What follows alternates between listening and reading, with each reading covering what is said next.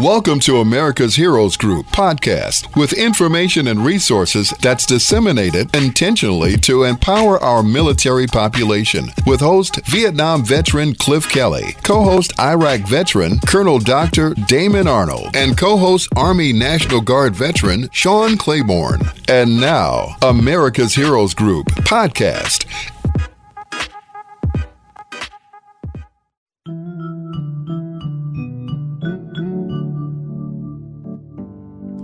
Welcome back to America's Heroes Group, a community outreach roundtable with the Black Veterans Project. Today is Saturday, February 25th, 2023. February is Black History Month and American Heart Month. Our host is Cliff Kelly. I'm Sean Claiborne, the co-host, Army National Guard veteran. Our executive producer is Glenda Smith, and our digital media producer is Ivan Ortega of Scott Turner Productions, and in charge of all things technical here. Our panelist, Richard Brookshire, was on with us. He's a co-founder of the Black Veterans Project and a nonpartisan 501c3. A nonprofit elevating public education around the unique history of Black veterans in the United States. Gary Monk, he is a younger brother of the person at the center of this conversation, Vietnam veteran Conley Monk Jr. There was a lawsuit filed by the Veterans Legal Services Clinic at Yale Law School on behalf of Vietnam veteran Conley Monk Jr., and we're going to talk about that. So how are you guys doing today? I'm doing well. I'm happy to be on in conversation with Gary, who I adore, and just help him spread the word about his brother's efforts and his family's story.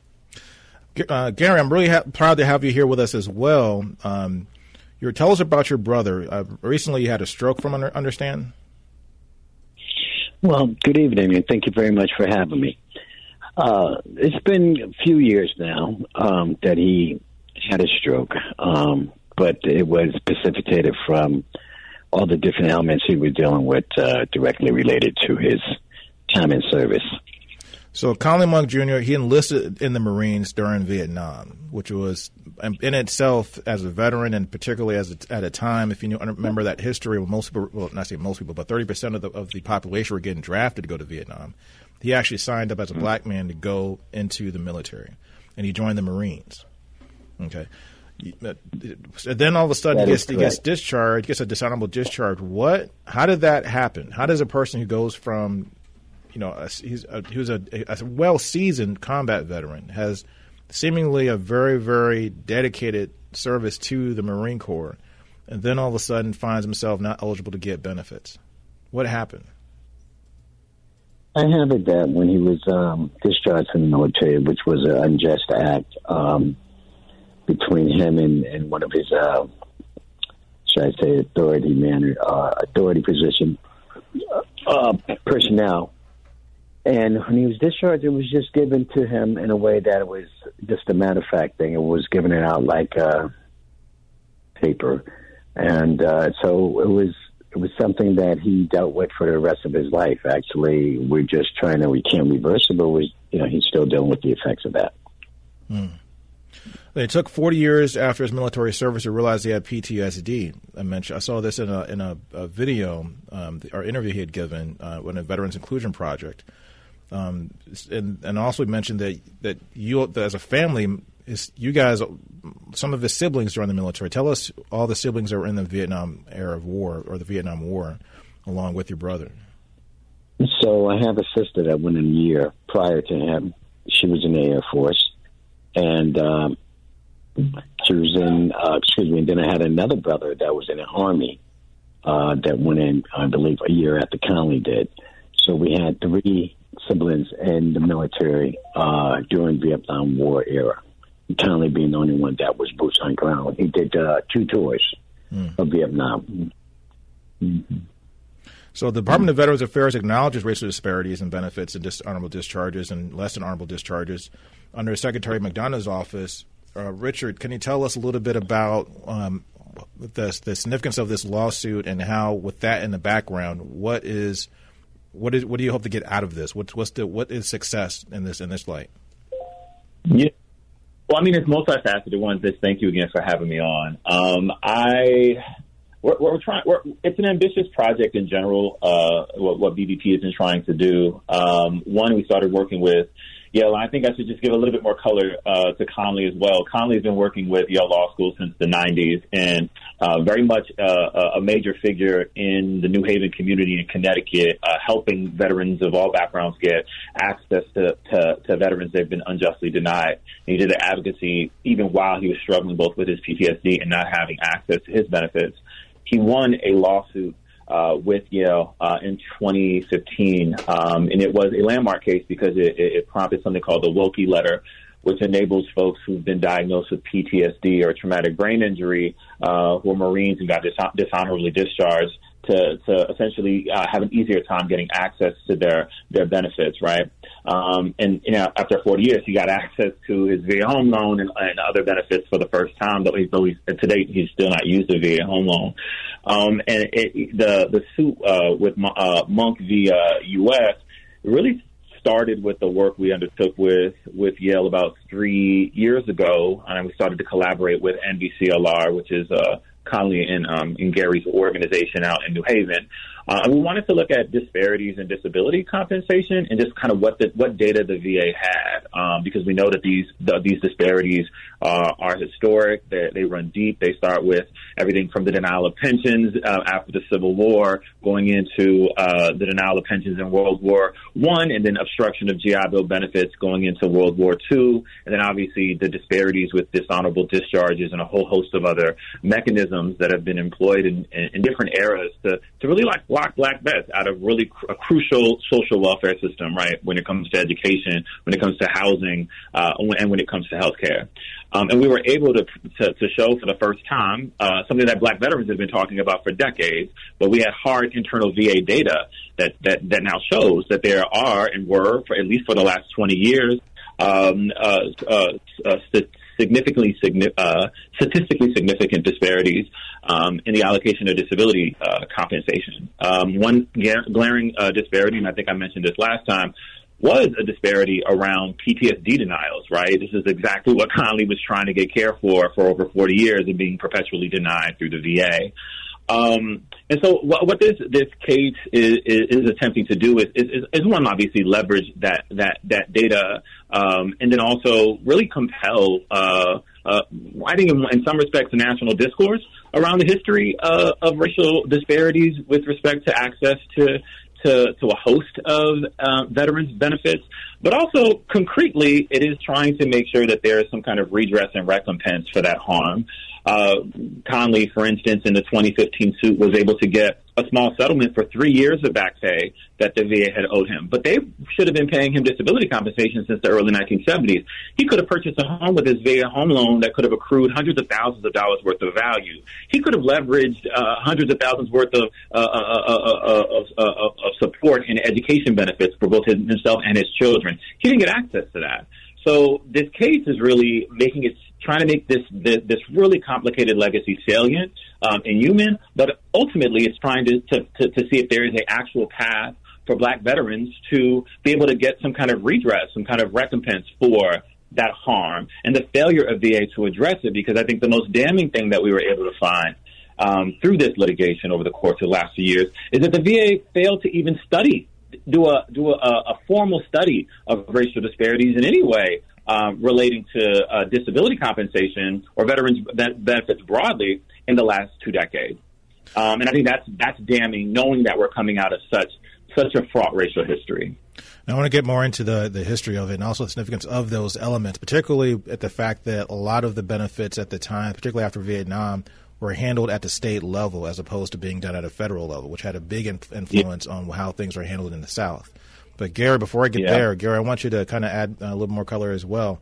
Watching your brother go through this and watching your siblings who served honorably in the military, and then seeing that just so nonchalantly, as you mentioned, they just gave him a less than honorable discharge.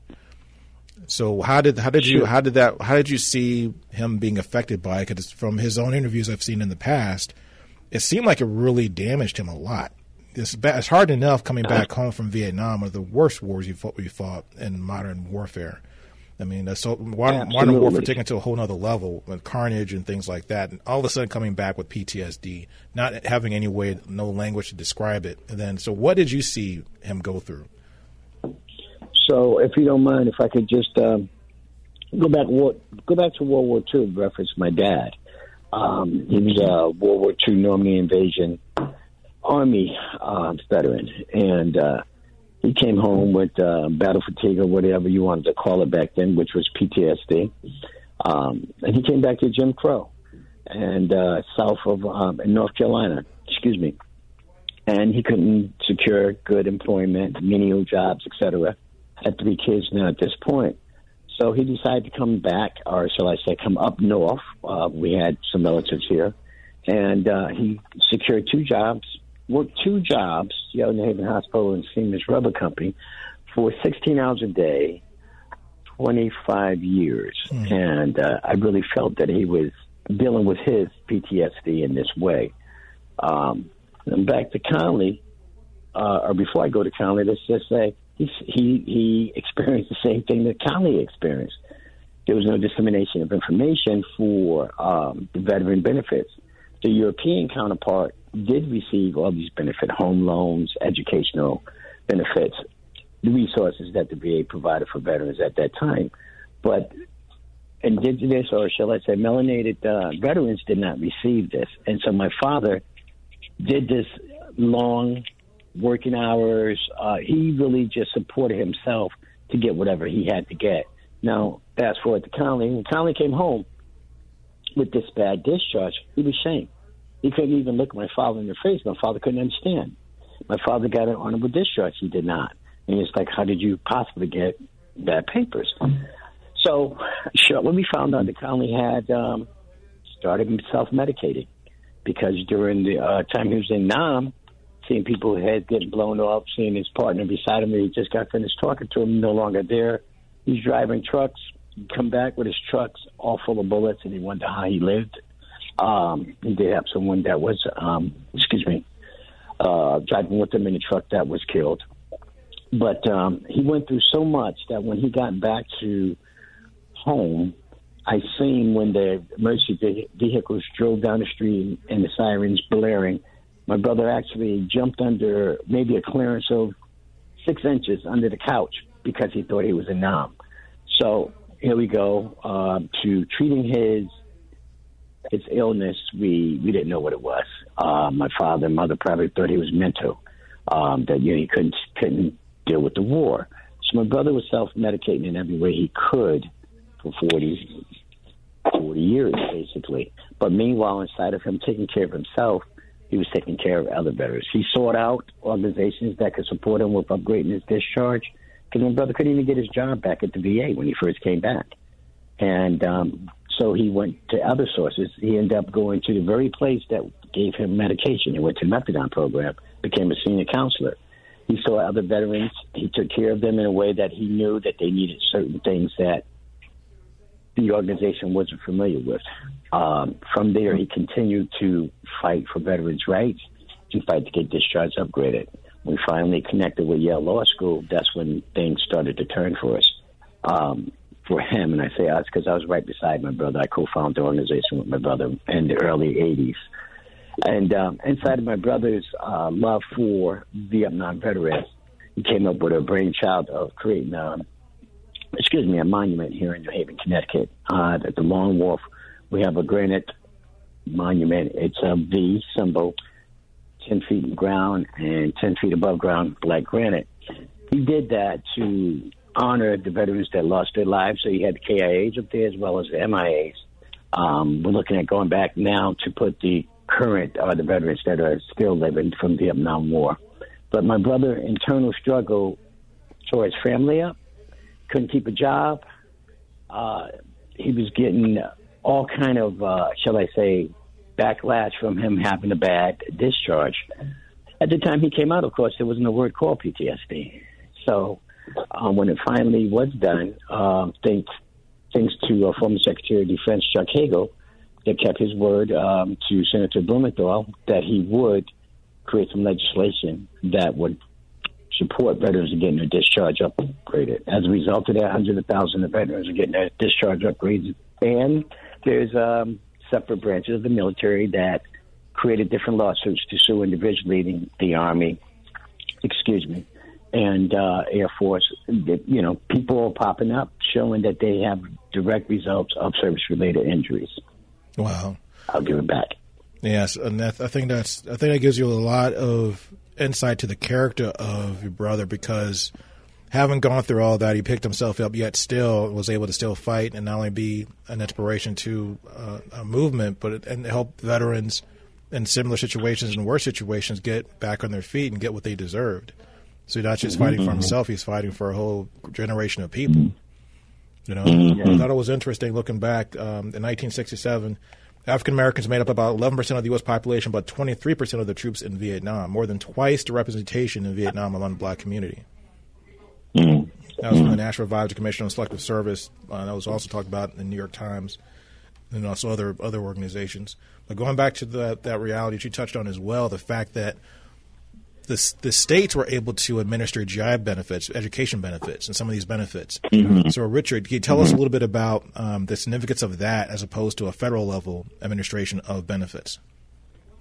Yeah, so, you know, as a compromise to the southern states when the GI Bill was initially codified, and it was a huge social welfare program, something like it had never existed before, that gave kind of open access to college education for the first time, let alone kind of access to be able to purchase homes en masse. And so that the bill was significant in that way. But, you know, Southern racists at the time, but also, you know, I don't want to make it appear that only the South participated in obstruction of VA home loans. You had northern states that were rife with redlining that really leveraged that policy to block wide swaths of black vets from being able to access this crucial benefit at the time. And it, you know, the ability to also purchase homes at the time is a wide driver of the economic inequality that we see today, because so much of that wealth was built on folks who purchased the home, many of whom purchased it with the GI Bill.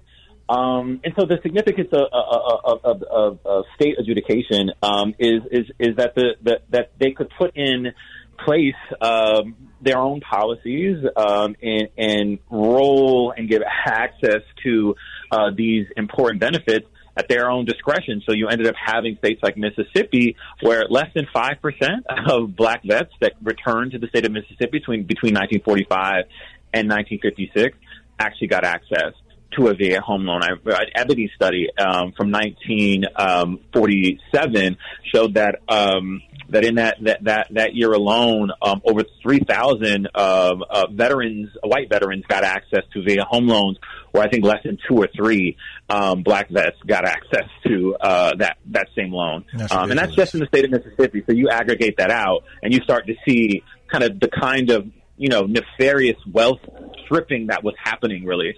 And our communities never really recovered from that. And we've never had a conversation about it as a country, like not a real one. And so, you know, hopefully some of this work helps to inspire that. And there's a bill now, and I think I've discussed it coming on to your show before, the GI Bill Restoration Act, that looks to give direct descendants of World War II veterans access to zero VA-backed home loans. And then a new bill called the Housing Loan Forever Act that really takes that a step further and would extend VA home loans to descendants of any veteran between World War II and Vietnam who did not use their VA home loan. They'd be able to pass it down to multiple descendants so long as they're first-time home buyers. But that is, they just had the first hearing about that bill, and it was draft legislation in the last session of last Congress. And we're hoping to actually get it introduced. But you know, it's a political battle, trying to get the government to really take accountability and actually do something to repair the harm done. So that's why shows like yours are so important. Now I want to go a little bit deeper, because you were in the military also. Yeah, you got out of the military. You had you had some struggles with things like that. When I got out of the military, I didn't know what my benefits were, really. I didn't know how to access my benefits. I didn't know anything about anything. But I knew when I signed up, I was signing up mainly because of those benefits. I was looking at the GI Bill. I was looking at ways to get money to buy a first home, things like that, education benefits. So when you got out of the military, Richard, how easy was it for you to find your benefits? Did you have a clear understanding of what your benefits were and what you were eligible for? No. I think one thing that I knew from the outset was I could get money to pay for school. So the majority of my time engaging with my benefits have been around getting education benefits.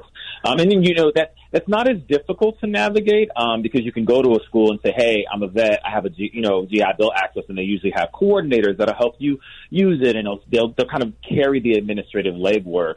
But for other benefits, like the VA home loan, it's a lot more on the veteran themselves.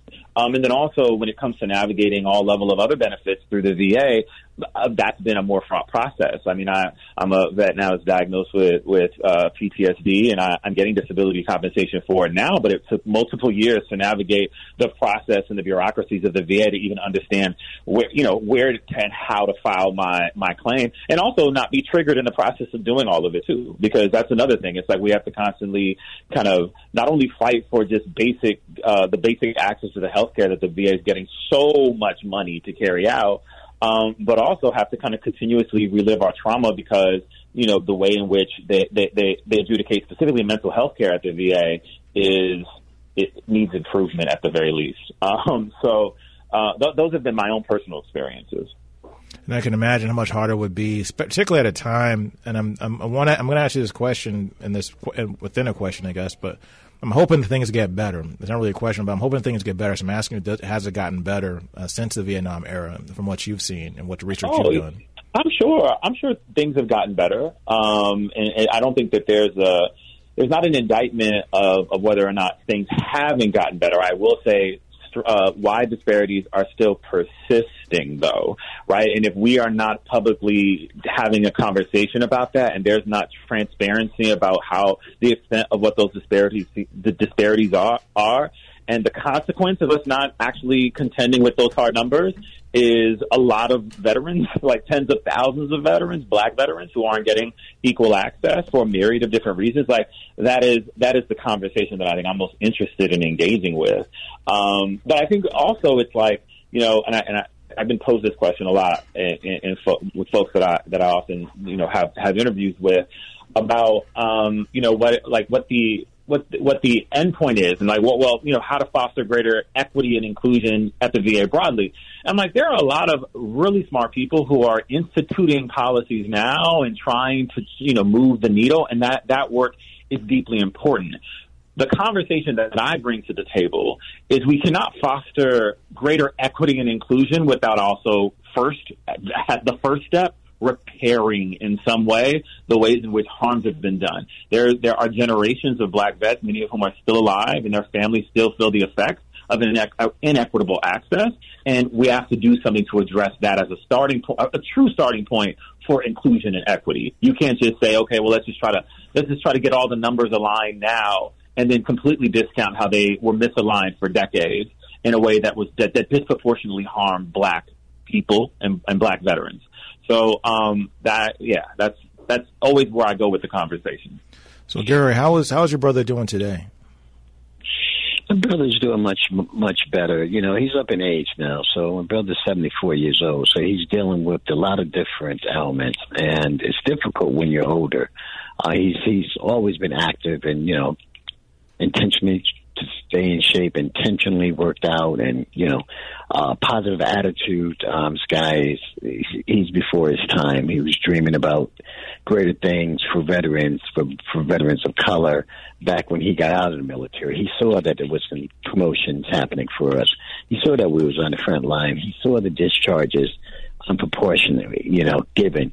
I have it that his thing was it was a big betrayal that services were rendered, and then we didn't get our compensation for it, and it continues.